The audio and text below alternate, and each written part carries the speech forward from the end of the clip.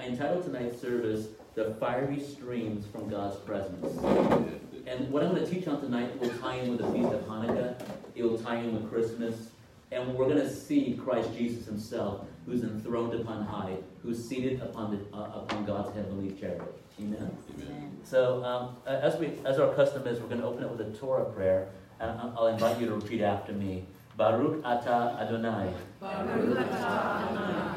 Eloheinu. Eloheinu. Melech ha'olam. Melech ha'olam. Asher kiddeshanu. Asher kiddeshanu. B'mitzvotav. B'mitzvotav. La'asok. La'asok. B'divrei. B'divrei. Torah. Torah. Blessed are you. Blessed are you. Lord our God. Lord our God. Ruler of the universe. Ruler of the universe. Who has sanctified us. Who has sanctified us. With commandments. With commandments. And commanded us. And commanded us. To study words of Torah. To study words of Torah. And Lord, tonight we just bless your name this evening. Lord, I pray that every one of us will be transformed by reason of your glory tonight. In Jesus' mighty name we pray. Amen. Amen. Amen. So tonight we're going to talk about the fiery streams from God's presence. Now, as we've been learning a lot in the last few weeks, God's throne in Hebrew is known as the Merkava. Can you say that with me? Merkava? Merkava. Merkava is translated into English as chariot. Now in Genesis 1 we read, in the beginning God created the heaven and the earth. And the earth was without form and void. And the Spirit of God hovered over the face of the waters. In one of the translations of the Chumash, it says that the chariots of God, the chariots of God's glory hovered over the waters. So God's presence, God's chariot, was already present even at the time of the creation. Amen? Amen. And the chariot is not some physical chariot the way we perceive chariots. When I think about chariots, I think about Roman chariots or Egyptian chariots. I just think about chariots of the great armies of historic times. Yeah. But the chariot that Ezekiel talks about, that Isaiah speaks about, that John the Beloved speaks about in Revelation, is not, they all have the same vision, but they describe the vision in their own words, and they describe different aspects of the same revelation of the chariot. Amen? Amen? So in Isaiah chapter 6, verse 1, we read, in the year that King Uzziah died, I saw the Lord sitting upon a throne, high and lifted up, and his train filled the temple. So tonight's teaching deals with the glory and the things that surround God's glorious presence. The chariot is not a physical chariot in the sense we perceive physical things. What I'm going to speak to you tonight about are heavenly things. Yeah. And we, in our spiritual poverty, will have a very difficult time really uncomprehending what God is revealing. I don't believe that Isaiah, Ezekiel, John really perceive the complete depths of God's glory. They all perceive God's glory in part. Amen? And we as human beings, we perceive God's glory in a limited dimension. Does that make sense? Because we can never completely comprehend God. I mean, God's glory is infinite. It's way beyond our understanding. But we can perceive and comprehend parts of God's glory. Amen? And just to repeat a little bit of last week, before I do that, the vision that Isaiah has is the same vision of the chariot that Ezekiel has. In Ezekiel chapter 1, verse 4, it reads, and as I looked, behold, a stormy wind came out of the north, and a great cloud with brightness round about it, and fire flashing forth continually, and in the midst of the fire, as it were, gleaming bronze. It's the same vision, but each prophet is articulating a different aspect of God's chariot. Yes. And in Revelation chapter 4, verse 2, John says, at once I was in the Spirit, and lo, a throne stood in heaven with one seated on the throne. Well, who is the one seated on the throne? It's Jesus, right? It's the Son of Man, the Son of God. It's Jesus in all of his glory seated upon that throne. It's the same vision that Daniel had where he saw the Son of Man sitting on his throne. Amen. God's throne is not a static throne like Queen Elizabeth's throne in Buckingham Palace. God's throne is a mobile throne, but the components of God's throne, the components of God's throne are not physical things. Like the wheels that on the side of the chariot that move the chariot are not physical wheels. The Hebrew word for these wheels, Ezekiel describes them as wheels within a wheel, right? These wheels are not physical wheels. These wheels are the Hebrew word aphanim, and aphanim are an angelic species of angels. So everything that builds the components of the chariot are angels. Even the fire, the storm, the amber, the bronze, everything that you see in Ezekiel's vision are different angelic species. Make sense? Yes. And then as you read down in Ezekiel chapter 1, which we'll probably do next week, we can even talk about the cherubim, the seraphim, the angelic species that propel this heavenly chariot. And every angelic species represents a different aspect of the anointing. How many of you desire to move in the anointing? Amen. You desire God to use you. Amen. You desire God to use you in the realm of signs and wonders. Yes. That your word is followed with signs and wonders. Amen? Because God's word is not just to be stagnant. It is moving. Like the Aphanim is always moving. The word of God is always moving. It's always active. And God's gonna confirm his word with signs and wonders. Amen? You know, I love watching the videos, and I share this with you almost every week now. I love watching YouTube videos of the ministry of Catherine Coleman. And I love how sensitive she was to the Holy Spirit. I mean, she will stop the whole service and have everyone become silent because she is so sensitive to the Spirit of God. You know, I was teaching earlier this week, and I was talking about how a mother is with her newborn child. And a mother can hear her newborn child a mile away. I mean, that they're so connected that God's given mothers such an instinct that they just know what's going on with their child. Well, how much more should we be when it comes to our relationship with the Holy Spirit? The Holy Spirit, the third person of the Trinity. He's our helper. He's our comforter. Jesus sent us the comforter on Pentecost Sunday, on Pentecost. Amen. So we need to become so intimate with the Lord, so intimate with the Holy Spirit that we know when he's moving. Because the heavenly chariot has aphanim. And the angelic species that controls the chariot are the cherubim, 4 cherubs. The cherub only move as the Spirit of God moves them. When the wind stops, the angels stop, the chariot stops. And their faces are always forward, and they only do what the Spirit of God is doing. That is how we are to be in the anointing, is following the leading of the Holy Spirit. The Apostle Paul knew when God was telling him not to go to a certain place. He was so sensitive. And I don't know how to explain this in words, but I pray the Holy Spirit, who is our teacher tonight, he will teach us and he will impart to us the revelation of sensitivity. Such a sensitivity that when the Spirit of God is grieved, you'll be grieved too. When the Spirit of God is joyous, you will be joyful too. I mean, it's like such a connection with the Holy Spirit. You're so connected, lock in step with the Spirit of God, and doing exactly what he wants you to do. So if you're preaching, you preach the way he wants you to preach. When he tells you to change directions, you change directions. Yeah. When he tells you to increase your volume, you increase your volume. We want to follow the Spirit of God every single step of the way, don't we? Yes. I mean, the greatest analogy I can think of, just in my own life, is playing an instrument in an orchestra, where you're so in tune with everything going on around you. You're right in sync with all the musicians around you. You're following the conductor. I mean, everything is done correctly in timing and in perfect harmony. Yes. And that's how we want to be with the anointing, in perfect union with the Spirit of God. Yes. And this takes years and years and years to develop. It takes trials. It takes fiery trials. It takes testings in life to develop the sensitivity. Amen? And everyone that I've studied, all the great generals I've studied in the body of Christ, and even the great rabbis that I've studied in history, every single one has gone through tremendous testing and crucifixion in their own life before the anointing comes upon them. Amen? Every great book I've read by the greats, every author has gone through tremendous testing.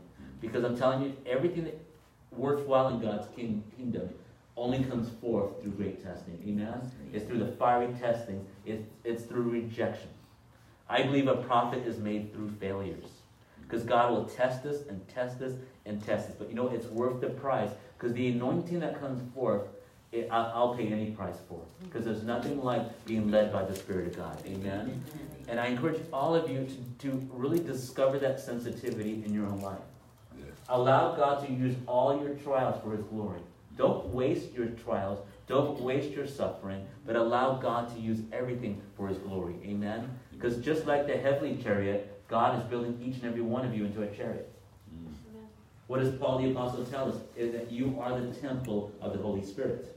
So you are a chariot of the Holy Spirit. So you need to develop all the components of your being. I'm trying to articulate this properly. I'm having a hard time. But just as God's heavenly chariot has all these angelic hosts propelling it, we need to become so sensitive to the Spirit of God that we learn how to move when He says move. We learn how to stop when He says stop. And we learn how to follow His direction in every area of our life. Amen? Because God wants to use every one of you. From princess to King David, from the youngest to the eldest. God wants to use each and every one of us. And you're going to go from glory to glory to glory. Amen? In Jesus' name. Amen. This is how Daniel describes God's glory, the throne of God's glory. He describes it as a fiery flame with wheels of burning fire. Daniel 7:9. As I looked, thrones were placed, and one that was ancient of days took his seat. His raiment was white as snow, and the hair of his head like pure wool. His throne was fiery flames. Its wheels were burning fire. Now, I don't know about you, but when I first became a Christian, I was just engrossed into end-time prophecy. I must have watched every single prophecy teacher on TBN to learn about prophecy. Hamilton, Lindsay, and there were maybe a couple others out there at the time. And I'm telling you, I could not get out of Daniel and Revelation because I was just engrossed in biblical prophecy. But the more I heard about biblical prophecy, the more confused I became. Not to really say anything negative about those that I listen to. It's just because God is accelerating the knowledge in these last days.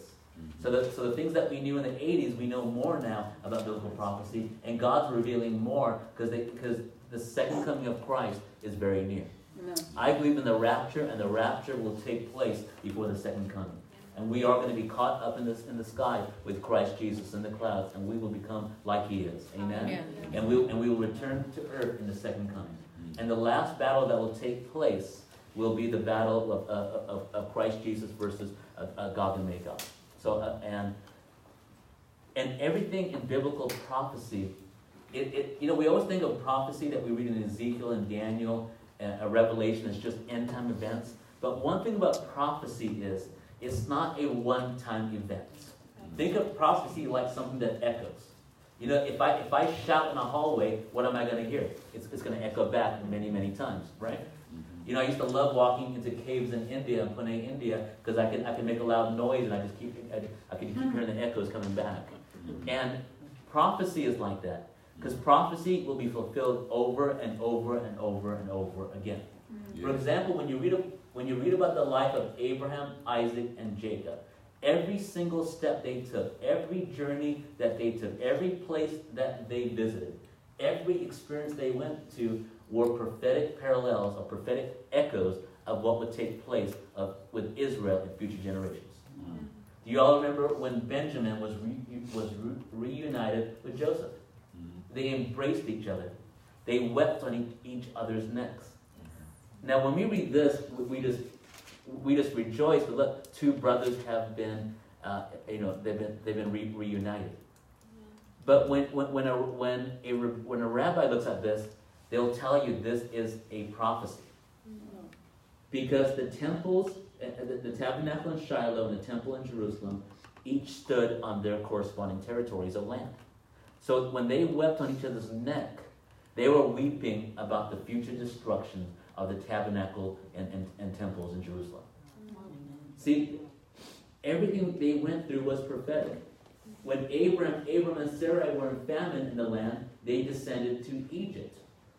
That was prophetic of what would take place in Israel in Egypt, hundreds of years later, when Jacob and his sons in the 70 souls descended into Egypt, where Joseph saved them from famine.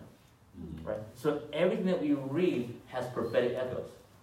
Right now we are coming into the feast of Hanukkah. Hanukkah is an 8-day biblical feast starting this Sunday evening. And the simple understanding of this feast is God delivered the Israelites, or through the Hashmonaean family, where 6,000 Maccabees revolted against 47,000 Syrian Greeks, took back the territory, took back the temple, rededicated the temple to God. They only had enough oil to light the menorah for one day. They lit the menorah, and God supernaturally kept the menorah lit for 8 days, giving them enough time to produce more oil. Right? That's the simple understanding. And who desecrated the temple? It was Antiochus IV. He desecrated the temple, and he sacrificed a pig, the most unkosher animal in Judaism, and sacrificed that pig in the Holy of Holies to the Greek idol Zeus. And Antiochus IV was a type of Antichrist. So you're going to see many Antichrists throughout history. And the last Antichrist we read about in the book of Revelation. Amen? Amen. So one thing I want you to know, when you get hung up on prophecy, don't look at prophecy as if it's just a single time event. Prophecy is fulfilled over and over and over and over again. If you go to the book of Revelation, which we won't do tonight, it reads right down those things which were, which are, and which would be. I look at Revelation as if you're looking down into the earth from the perspective of God's perspective, where you're looking at time from the beginning to the end. Amen? Because God is not restricted by our linear dimension of time. God can see the end from the beginning. Amen? I mean, what took place on the Mount of Transfiguration? There appeared Elijah and Moses with Jesus. I mean, I don't know if God transported Elijah and Moses from the past, or they came down from heaven to meet Jesus. I don't know the answer. But all I know is that God is the same yesterday, today, and forever. I know God is not restricted by time. He created time for our benefit. Amen? And in Daniel 7:9, again we see the thrones were placed, and the Ancient of Days took his seat. Don't look at this as a one-time event as of Judgment Day. Because Judgment Day takes place every year at Rosh Hashanah. So on Rosh Hashanah, which is on the in the 7th month, the first day of Tishri, the biblical year incremented to 5780. So, and right now we are in the 12th month on the Hebrew calendar, which is the month of, actually the 9th month, right? The month of Kislev on the Hebrew calendar. And Sunday night begins the 25th day of Kislev, which is the first day of Hanukkah. And the reason why I'm emphasizing the date is because, remember I talked about the wheels? And the Hebrew word for those wheels are aphanim, which are an angelic species. The wheels speak about cycles. They speak about timing. They speak about God's plans. And everything that God does in the creation is done during the biblical feast. So we're so busy trying to get God things to do things in our own calendar. You know, we need to realign our calendar and realign our lives with God's biblical calendar. Amen. Everything that took place in Jesus' life took place during a biblical feast. For example, Jesus came to Solomon's porch during the Feast of Dedication. Guess what? The Feast of Dedication is Hanukkah. Jesus gave honor and validity to Hanukkah when he came to Jerusalem during the Feast of Hanukkah. Amen? Jesus was crucified and rose from the dead during the Feast of Passover. Why is Passover significant? That is the feast in which the Jews came out of Egypt. On the second day of Passover, the day before, they struck the blood of the lamb on the doorpost. They came out of Egypt. Right? Well, guess what? Jesus was crucified and rose from the dead during Passover. Now, also, after Christ rose from the dead, how many days did he walk on the earth? 40 days, right? And on the 40th day, he ascended to heaven. The day we call Ascension Sunday. And then we count another 10 days, and what takes place? Pentecost. So how many days? 40 plus 10 is 50. Thus we get the name Pentecost, meaning 50th in Greek. So the 50th day, Pentecost, is the day in which the Holy Spirit descended in the upper room, and each person in the upper room, 120, received a cloven tongue of fire. And they all spoke in other tongues. And there were all these Jews outside, and they all heard the 120 speaking in their own tongue. The question you should ask is, why were all these Jews assembled in Jerusalem that came from all the parts of the earth that came to Jerusalem during the time of Pentecost? Why were they there? The reason is the Jewish men were required to come to the temple in Jerusalem 3 times per year. The first time is Passover, the second time is during Pentecost, and the third time is during the Feast of Tabernacles. Yeah. So the day that the Spirit of God descended upon the upper room was the Feast of Pentecost, but the Hebrew name, the name that the Jews give the feast, the name that Moses gives the feast, is not Pentecost. They call it Shavuot. Amen? And Pentecost that we read about in Acts is not the first Pentecost. The very first Pentecost that we learn about in Scripture, in the Torah, takes place at Mount Sinai. So, do you remember I told you to count 50? 50 days from Jesus' resurrection to Pentecost? Yeah. The Jews left Egypt on the second day of Passover. When they left Egypt, they began a 50-day count. Amen. And guess what happened? The 50th day was Shavuot, or Pentecost. And on the first Shavuot, or the first Pentecost, God descended upon Mount Sinai. He spoke the 10 Commandments in a single utterance. His raw voice was heard. And the rabbis teach us that before God spoke each commandment individually, he spoke all the commandments in a single utterance in all the 70 languages of the world. Wow. And guess what happened at Pentecost in Acts? All the people heard the 120 speaking in their own tongue. There's so many parallels between the first Pentecost and the Pentecost we read about in Acts.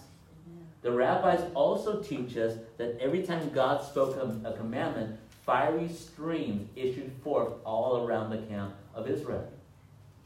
Guess what? 120 cloven tongues of fire descended upon the 120 in the upper room. Yeah. See, that's what I don't believe, that we have a different God in the Old Testament and a different God in the New Testament. No. God is the same yesterday, today, and forever. Amen? You know, we always think, well, I don't need the Old Testament, I'm a Christian. You know what? You can't understand the New Testament without the Old Testament. And you know what? If I had it my way, I wouldn't divide the two. The Bible is Genesis through Revelation. Yes. I would not divide it into Old Testament and New Testament. I mean, I believe calling the Old Testament old is kind of it's kind of insulting. There's nothing old about the Old Testament. And there's nothing new about the New Testament, because everything in the New Testament was prophesied in the Hebrew Scriptures. Right? You know, as Dr. Crowell, as she teaches us, she never uses the term Old Testament. She calls the Scriptures, the Hebrew Scriptures, from Genesis through Malachi. Right? Yeah. And Christ Jesus is the same yesterday, today, and forever. Before the Jews exited Egypt, they struck the blood of the lambs on the doorpost, symbolizing the redemption that would take place through Christ Jesus. When Jesus was crucified, his blood was struck on the doorpost of the cross. Make sense? Yes. And everything that takes place in the life of Jesus, all the major events take place during a biblical feast. And we ourselves need to align our lives into alignment with the Ophanim, with the cycles of God. Amen? Because we live in 2 spheres of time. In Greek, we use the word kairos for supernatural time, right? Which involve God's biblical feast. The Hebrew word, the Hebrew equivalent is the word moedim. Can you say moedim? Moedim. So whenever you read when God speaks about gathering, especially in Leviticus chapter 23 of the feast of the Lord, these shall be divine convocations, these shall be meetings. These are not meetings or feasts or festivals in which we get together and have a great party and eat a lot of food. These are times of encounter with God's presence. Amen? So I want you to allow yourself to be lined up with the Hebrew feast. Because everything that takes place, even in Scripture, takes place during the feast. Look at the book of Revelation. Revelation has so many parallels to the 7th month in the Hebrew calendar. I was in the Spirit on the Lord's Day, as John says in Revelation 1. Well, guess what? The Lord's Day is a Hebrew concept. It's not a Christian concept. The Lord's Day, if any Jew reads that, they'll know the Lord's Day speaks about Rosh Hashanah. It's Judgment Day. It's the day of remembrance. It's the day in which all of creation passes before God in a judgment. See, at the very last, there will be a final judgment day. When the thrones will be set up and we will all be judged. And we will be used to judge angels, according as the Scripture tells us. But even every single year, we go through a judgment day as well. Every one of us has to give an accounting to God for the way we handle our ministries. And God is so merciful that He gives us this, I call it a preliminary judgment day. Because God will tell us where we're strong and where we're weak. Then He gives us 10 more days to work on our issues. Then the 10th day, Yom Kippur, the holiest day of the entire year, our judgment or our destiny is sealed for the next 12 months. All right? Isn't that awesome? Yes. And look at Revelation chapter 2 and chapter 3. And look at how Jesus speaks to the churches of Asia. He tells them he tells them what they're strong in. He tells them where they're excelling. And then He'll say, I have this thing against you. You have forsaken your first love. And He tells one church that you tolerate the doctrine of Jezebel. See, you see how He's speaking? And He speaks with so much love.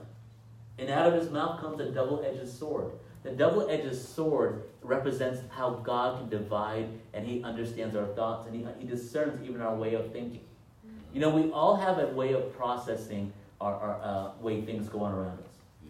You know, one thing I've learned, especially being in the ministry for these last several years, is especially when you're correcting somebody, you have to give a rebuke. I mean, things I hate to do, but it's just necessary. Is you have to look at the way the person may receive what you say to them. Because if someone has all these emotional things and hang-ups, and they may discern what you're saying in the wrong manner. Does that make sense? Yeah. So a person that's had an upbringing where they've gone through tremendous rejection in life, and it doesn't matter what you say to them, they're gonna interpret it the opposite way. Yeah. And when they respond to you, you realize, wait, I was not even saying what they're hearing. So that's what I believe that double-edged sword deals with. That he can break through all that stuff. You know, and I can't point the finger at anybody. We all have issues in life. We all have those sensitive spots, don't we? Yeah. And there's certain situations in life where you have to be very delicate, like a surgeon, when you're dealing with certain character flaws. Because we all have these hang-ups. You have to be very delicate in the way you tackle some issues. But the more you deal with the issues, the more you allow the Spirit of God to bring correction in your life and to bring your character into God's alignment, the anointing is going to increase in your life. Yeah. And it's not easy to receive correction. How many of you love receiving tohah, rebukes? You just love it. So you say, bring me more. No, I don't. My prayer is, Lord, please be very delicate with me when you bring me correction. Because it's not easy to if you're honest about it, most of us have a hard time receiving correction, right? But the ones that the ones that develop the skill to receive correction will go very far in life, in every area in life, in the corporate world, in ministry, wherever you may. Those that are willing and willing to take the steps to correct character flaws are going to go so far. Amen? Do you think Moses' life was easy? I mean, look at how many corrections he received directly from God. You know, sometimes I'd rather receive the correction from somebody else. But Moses received correction directly from God. And those were not easy corrections. I mean, look at how God dealt with Moses. Remember when God told Moses to go deliver the Israelites? Yeah. And Moses said something negative about them. And this is in the Exodus. Then God tells Moses, put your hand in your garment. Yeah. Then take it out. And what did his hand look like? He became leprous. And then he put it back inside and took that, and his skin was like a baby skin. When we look at that, we go, wow, look at how God is dealing with Moses, with showing these miracles. But you know what? God was giving Moses a rebuke. And God is telling Moses, how can you speak Lashon Hora? How can you speak evil speech about my people? Because what happened in Israel in the 40 years, whenever evil speech was spoken, there would often be a physical manifestation of a spiritual malady. Wow. So the glory was so thick in the wilderness that even evil speech was not tolerated by God. And that's when you enter the realm of God's glory. You know, we all want to be in God's glory, but you know what? When you enter God's glory, you have to be very careful in the way you think and the way you speak. Yeah. So when Moses spoke negatively about Israel, God struck Moses with condition known as Metzora. No, it's called Zarat, I believe. The Hebrew word is Zarat. And and it's not leprosy the way we know Hansen's disease. This was a spiritual condition. And God healed him right away, of course. But you have to be very careful when you speak against God's people. I mean, God loved Moses so much, and he judged him right away. Look at how God dealt with Miriam when she spoke negatively about Moses. She was struck with that Zara condition as well, that spiritual leprosy. Yeah. But you know what? She repented, and Moses repented. And look at Elijah's ministry. Elijah often spoke negatively about God's people. And throughout his ministry, God was trying to teach Elijah the attribute of his mercy. Yeah. And what you're going to see throughout Scripture, and what we see in this white throne judgment seat, is that we always see God as being angry and judgmental. But God leads with the attribute of mercy and loving kindness. Because God corrects those that he loves. So I want you to allow God to deal with your stuff. You know, we see Christ Jesus himself. His raiment was white as snow. And we look at this and go like he's wearing his most beautiful physical garment. No, these are spiritual garments.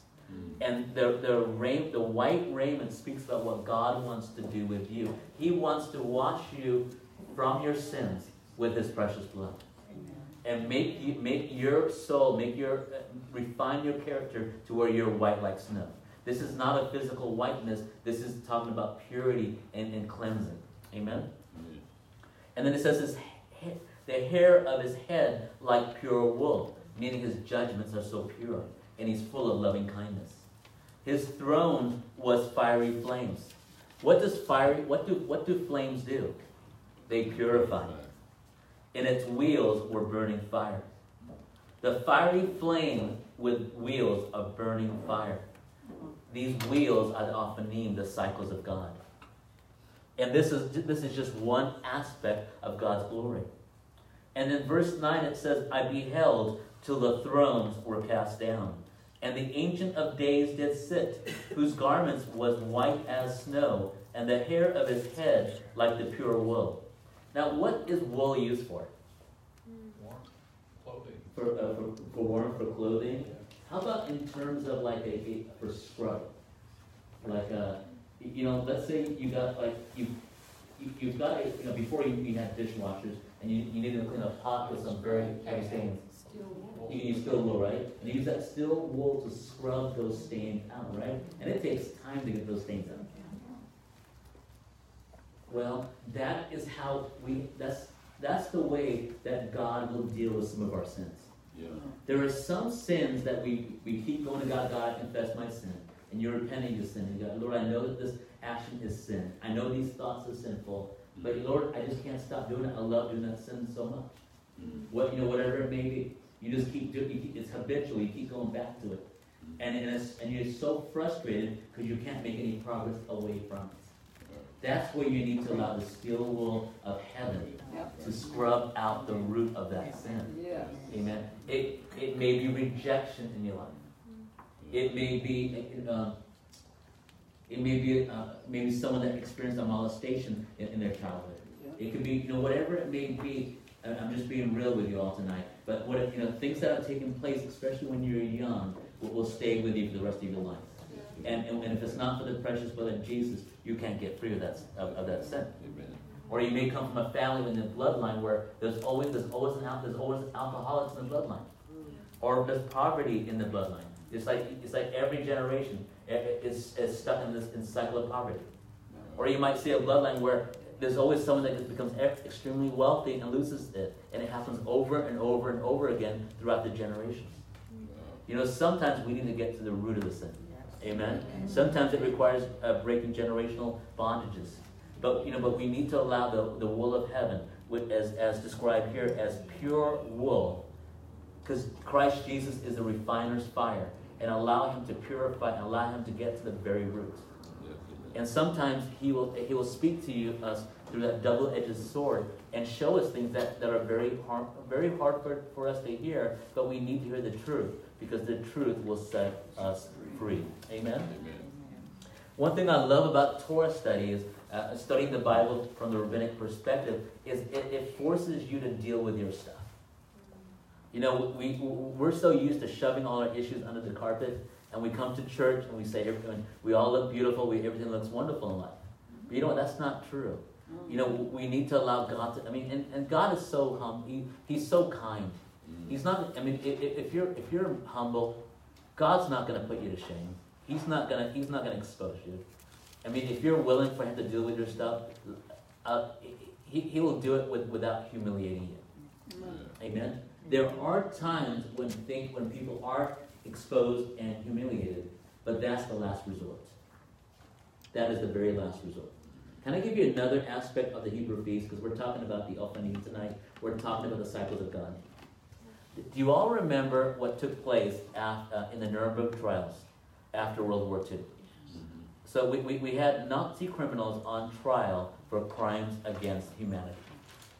And there were 11 men, actually it's really 10 men, but there were 11 that were convicted and were sentenced to die on a certain day. But the sentencing was delayed, and guess what day they were hung? They were hung on the 21st day of the 7th month. Right on the biblical feast day, the last day of the Feast of Tabernacles, the 21st day of Tishri is the day in which God executes his judgment upon the nations. Wow. See, even what God does in the earth takes place during God's biblical cycles. Amen. And God gives us all time to repent. And you know what? History is repeating itself once again. It's scary, isn't it? Yeah. It's really.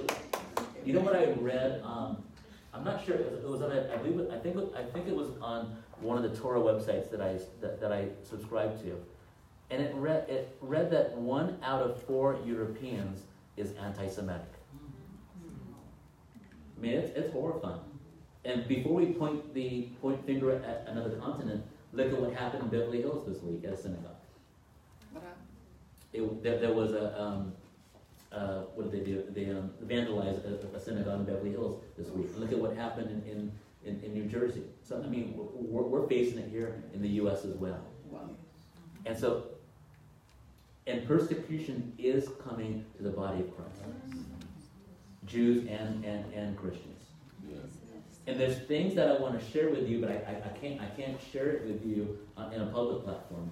But everything that we read about in Daniel is coming to place today. Antichrist is coming on the scene. Everything that Daniel saw, the last empire, is everything's in place for the coming of Antichrist. And Christ Jesus is coming any day now. In Ezekiel chapter 1, we see the storm. We see the clouds. And within that, the clouds that we see here represent the exiles of the Jewish people. The Jewish people would go through 4 exiles. We don't count the Egyptian exile. But the first exile we count is the Babylonian exile. The first exile, the Babylonian exile, represented by that lion in one of Daniel's visions. The first exile is the Babylonian exile, and the Babylonian exile is an exile of power. It's representing trust in God's divine power and replacing it with trust in earthly power. Then the second, because every exile that the Jews go through and that we experience in part represents a certain exile that we go through in our own lives. Exile number one, Babylon, represents power. Replace the power of God with earthly power. The second exile is the exile of the Medes and Persians. In Daniel's dream, it represents the bear. This exile represents the lust for pleasure. Starting in January, we're going to start studying about Purim, right? And what book do we read during Purim? The book of Esther, right? Look at the book of Esther, and just take the book of Esther and read it as if you're reading it as a standalone book, and read it as if you have no biblical understanding. When you read the book, I'll ask you to count the number of times the name God is used. And the answer is 0. God is not mentioned at all. Then look at the book and look at how much attention is spent on details that have no significance. The furnishings of the palace, the colors, the partying and the drunken feast that took place, and all the food, and everyone did what was right. All the details have no spiritual significance on the surface level reading. The reason why Mordecai wrote it in this manner is so that it would be hidden from the culture of Persia, so they would not know the real message that was hidden within the scroll of Esther. Because the scroll of Esther is a rebuke to the Jewish leaders of the time. Because they put more emphasis on the king's feast than on the heavenly king's feast. And so all the details deal with pleasure, because the Persian culture was consumed with earthly pleasure, sensual pleasure. So the temptation that we encounter in the Medes and Persian exile is that we replace the pleasure for God's word, because our delight should be in God's word, right?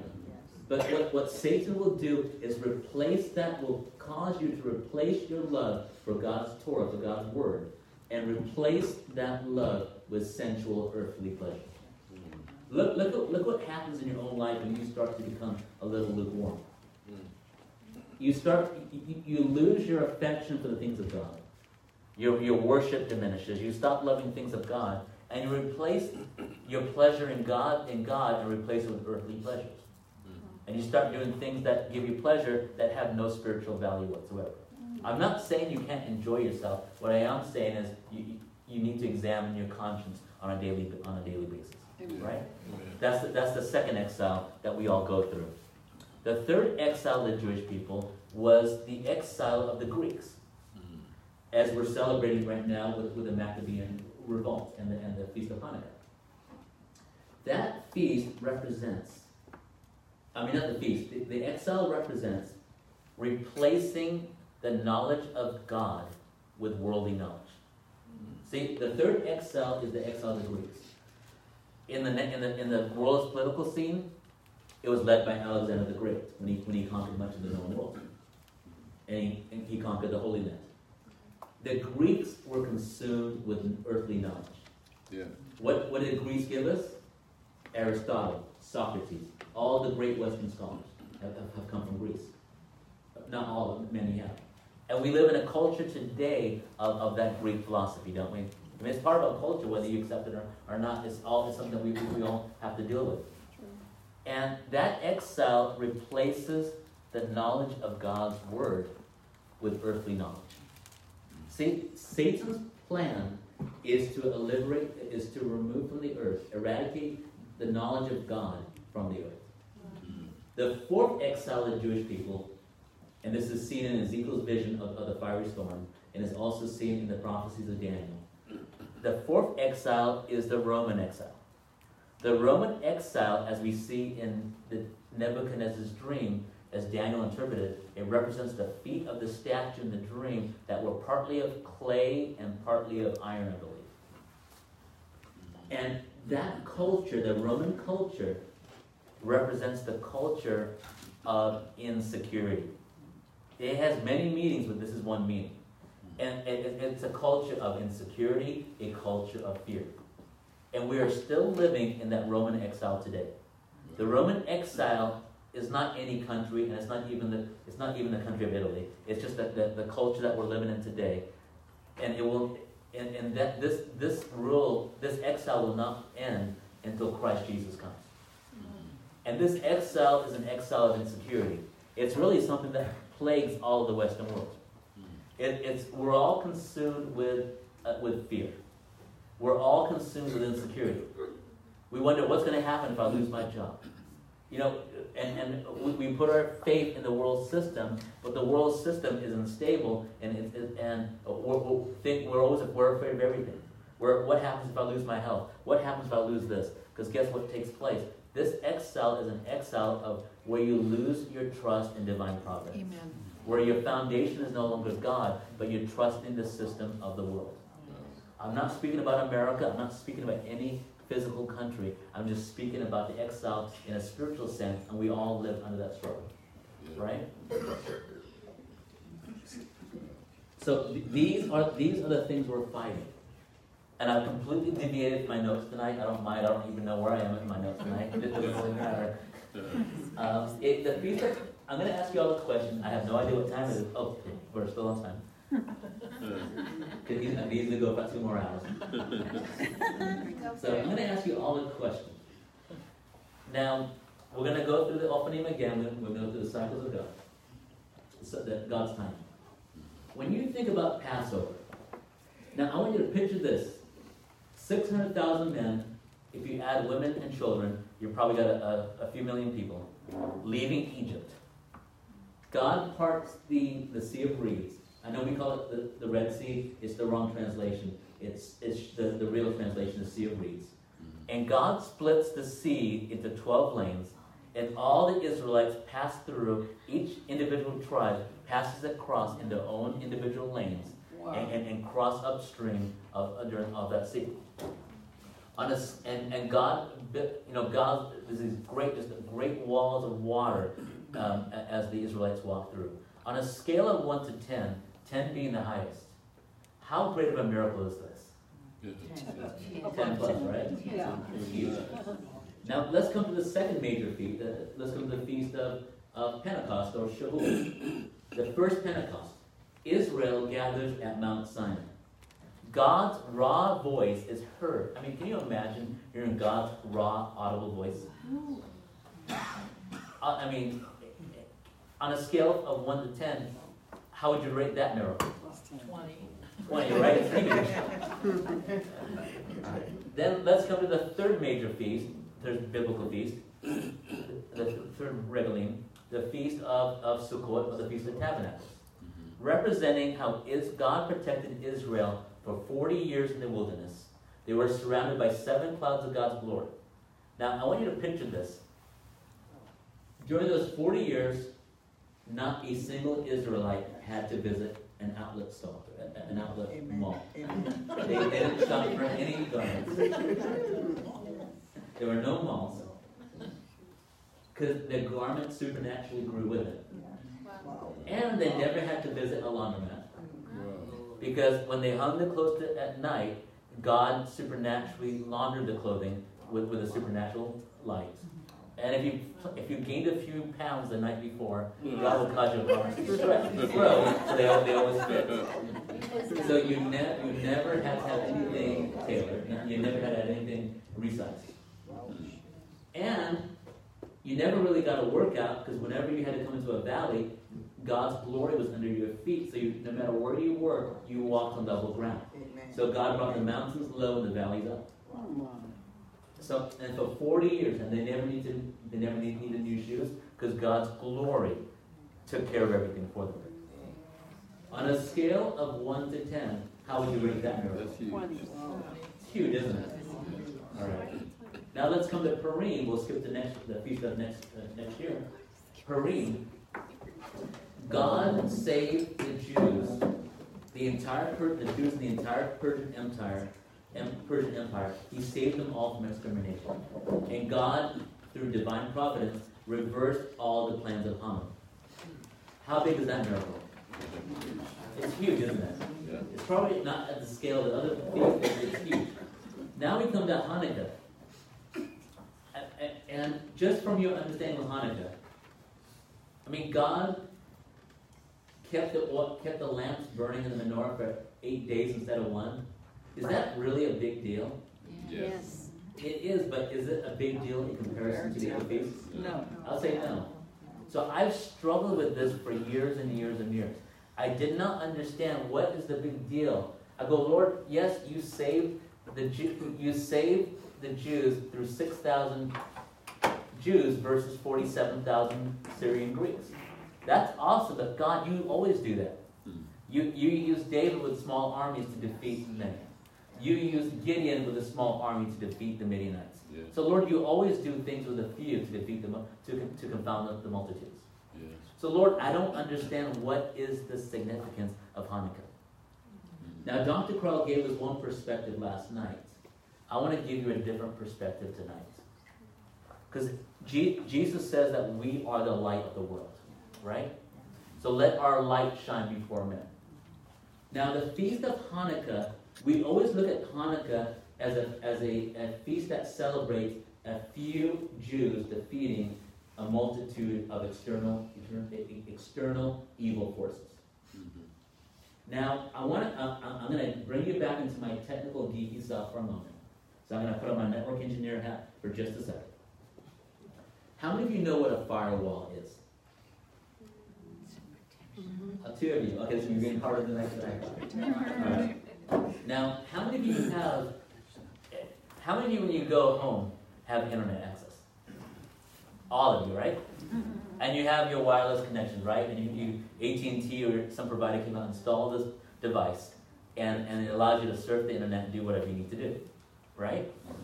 Well, there's a device that your provider installed in your home, at your house, that keeps the bad guys out.